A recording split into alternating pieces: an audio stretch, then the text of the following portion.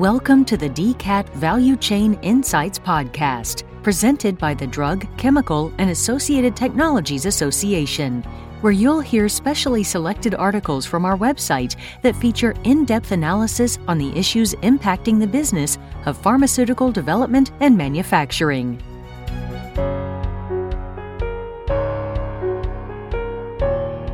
Over the past several years, orphan drugs have accounted for more than 40% of new drug approvals by the FDA.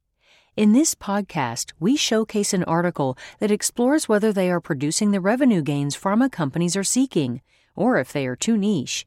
For the text version of this article, visit dcatvci.org.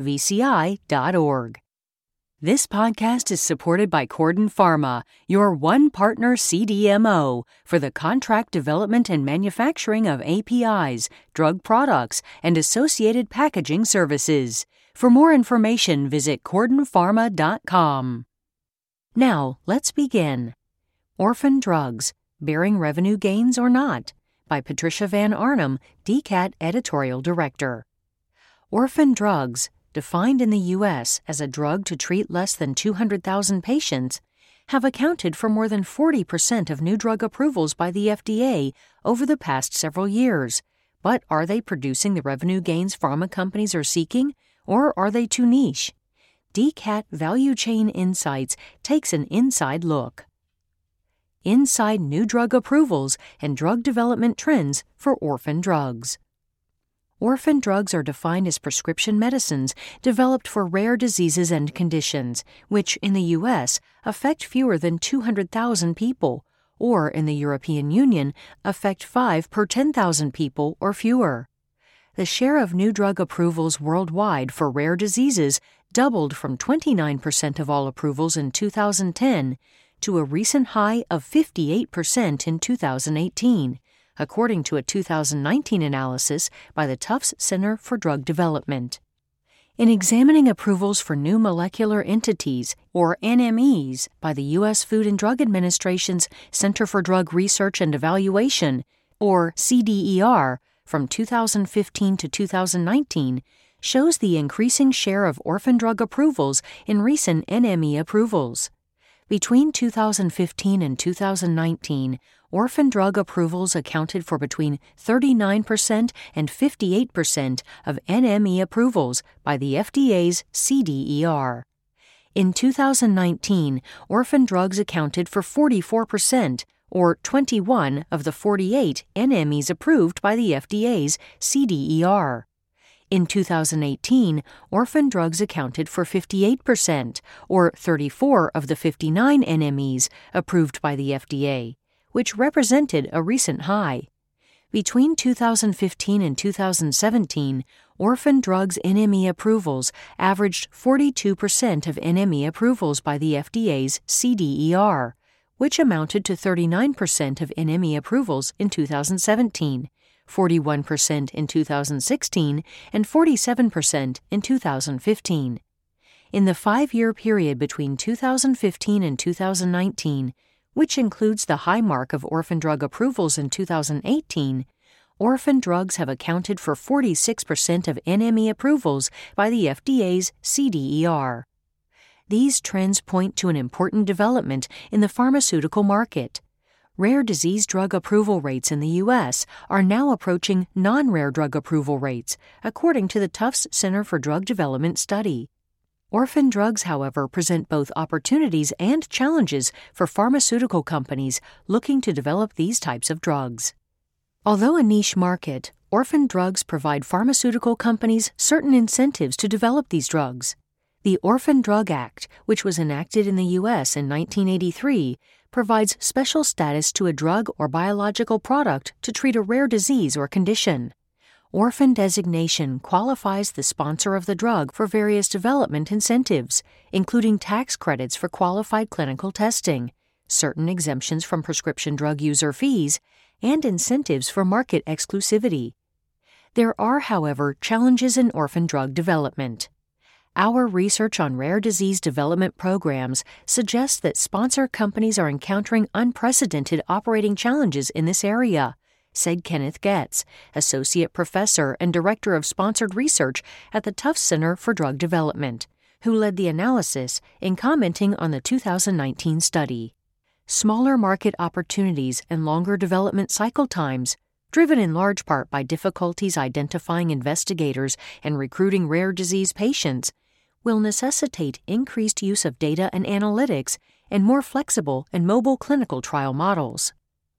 The study by the Tufts Center for Drug Development outlines some of the challenges in orphan drug development. Clinical through approval phase durations for rare disease drug development on average take 4 years longer than those for non-rare diseases. Phase 1 clinical trials for rare diseases, on average, engaged 6 times the number of investigative sites to recruit a quarter of the number of patients, compared with those for non-rare diseases. Clinical trials for rare diseases have lower dropout rates compared to those for non-rare diseases, said Getz in commenting on the 2019 study.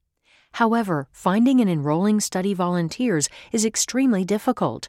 Benchmark data from recent clinical trials show that, in addition to long study startup and enrollment periods, screen and randomization failure rates are much higher in studies among rare disease patients. Inside the market for orphan drugs.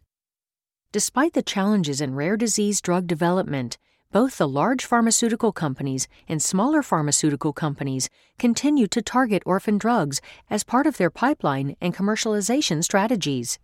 Several of the pharmaceutical majors have made acquisitions to bolster their positions in the rare disease sector, which includes both drugs and, more recently, cell and gene therapies.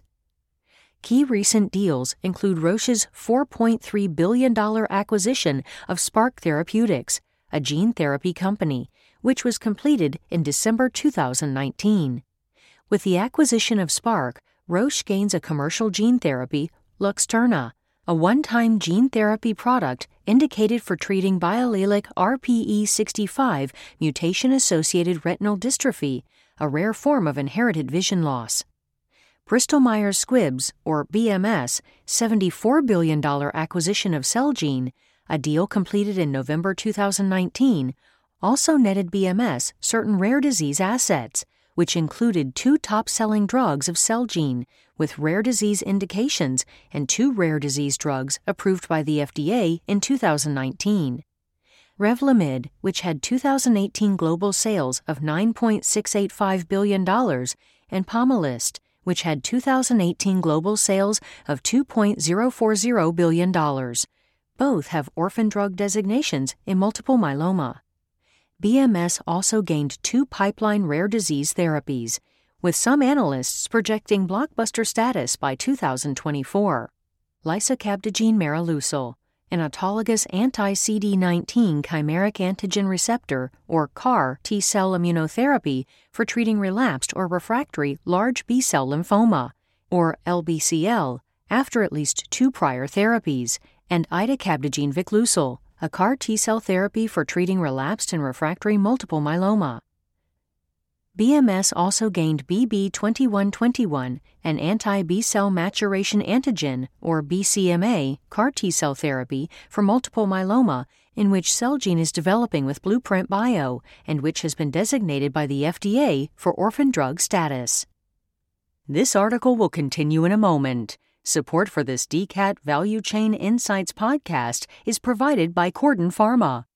Corden Pharma's mission is to strive for excellence in supporting global pharmaceutical and biotechnology customers with high-quality products for the well-being of patients.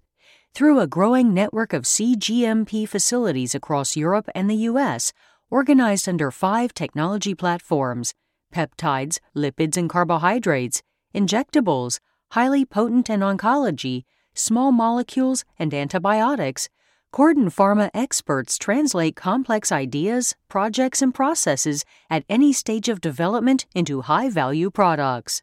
For more information about Corden Pharma's technology platforms, visit cordenpharma.com/technology-platforms. Rare diseases are also one of 4 targeted therapeutic areas for Takeda, a position it strengthened with its $62 billion acquisition of Shire, a deal that was completed in January 2019.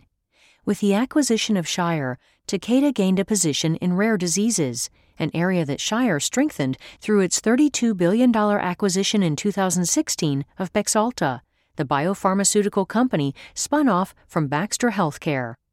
Across therapy areas, rare diseases represented Shire's main strategic focus.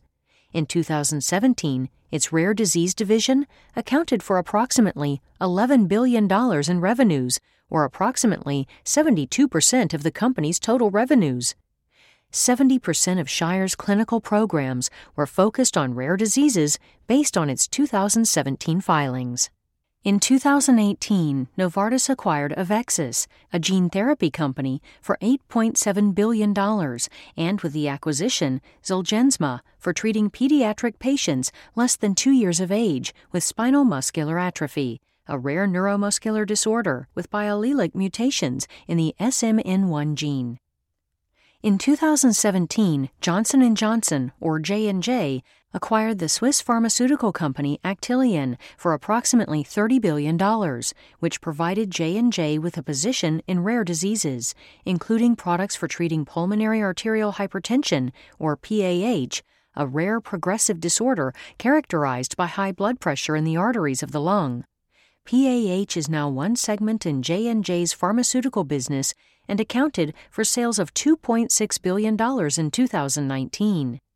Orphan drugs for treating PAH gained in that acquisition were Treclear, with 2019 sales of $341 million, Opsumit, with 2019 sales of $1.3 billion, and Uptravi, with 2019 sales of $819 million. J&J has also partnered with AbbVie for a key rare disease drug, Imbruvica, a small molecule drug that binds permanently to a protein, Bruton's tyrosine kinase, which is important in B cells.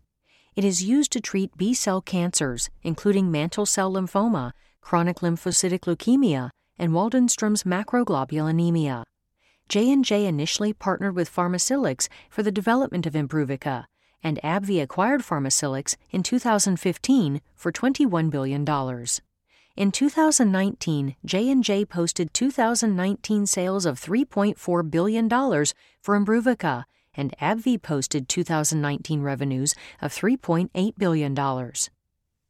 Market outlook for orphan drugs. A recent analysis by Evaluate Limited, the Orphan Drug Report 2019, showed strong growth for the orphan drug market, which it defines as those products with orphan drug designations in the U.S., Europe, and Japan. It projects worldwide orphan drug sales to total $242 billion in 2024, with a compound annual growth rate of orphan drugs between 2018 and 2024 of 12.3%, which represents approximately double that of the non-orphan drug market. It projects that orphan drugs will represent 1/5, or 20.3%, of worldwide prescription drug sales by 2024. The orphan drug pipeline is anticipated to contribute $187.7 billion in sales by 2024, which represents 35% of the combined forecast for all pipeline products. Orphan drug NMEs and market penetration. An important measure of the market performance of orphan drugs is to look at the market penetration of recent NMEs approved as orphan drugs. Based on 2018 sales, 5 NMEs approved by the FDA's CDER between 2015 and 2018 reached sales of $500 million or more. These products include AstraZeneca's Tagrisso for treating metastatic non-small cell lung cancer, Biogen's Spinraza for treating spinal muscular atrophy in pediatric and adult patients, J&J's Darzalex for treating multiple myeloma, Vertex Pharmaceuticals' Symdeko for treating cystic fibrosis in patients aged 12 and older, and Roche's Alecensa for treating anaplastic lymphoma kinase-positive metastatic non-small cell lung cancer. Thank you for listening to the DCAT Value Chain Insights podcast. A special thanks to our sponsor, Corden Pharma, your partner for high-quality APIs, drug products, and fully integrated supply solutions. For more information, visit CordenPharma.com. This podcast is brought to you by DCAT, the Drug, Chemical, and Associated Technologies Association. All content contained in this recording is owned by DCAT or used with permission. This recording may not be altered, reproduced, or used in any way without permission from DCAT. For more in-depth analysis on the issues impacting the business of pharmaceutical development and manufacturing, subscribe to our podcast or visit www.dcatvci.org.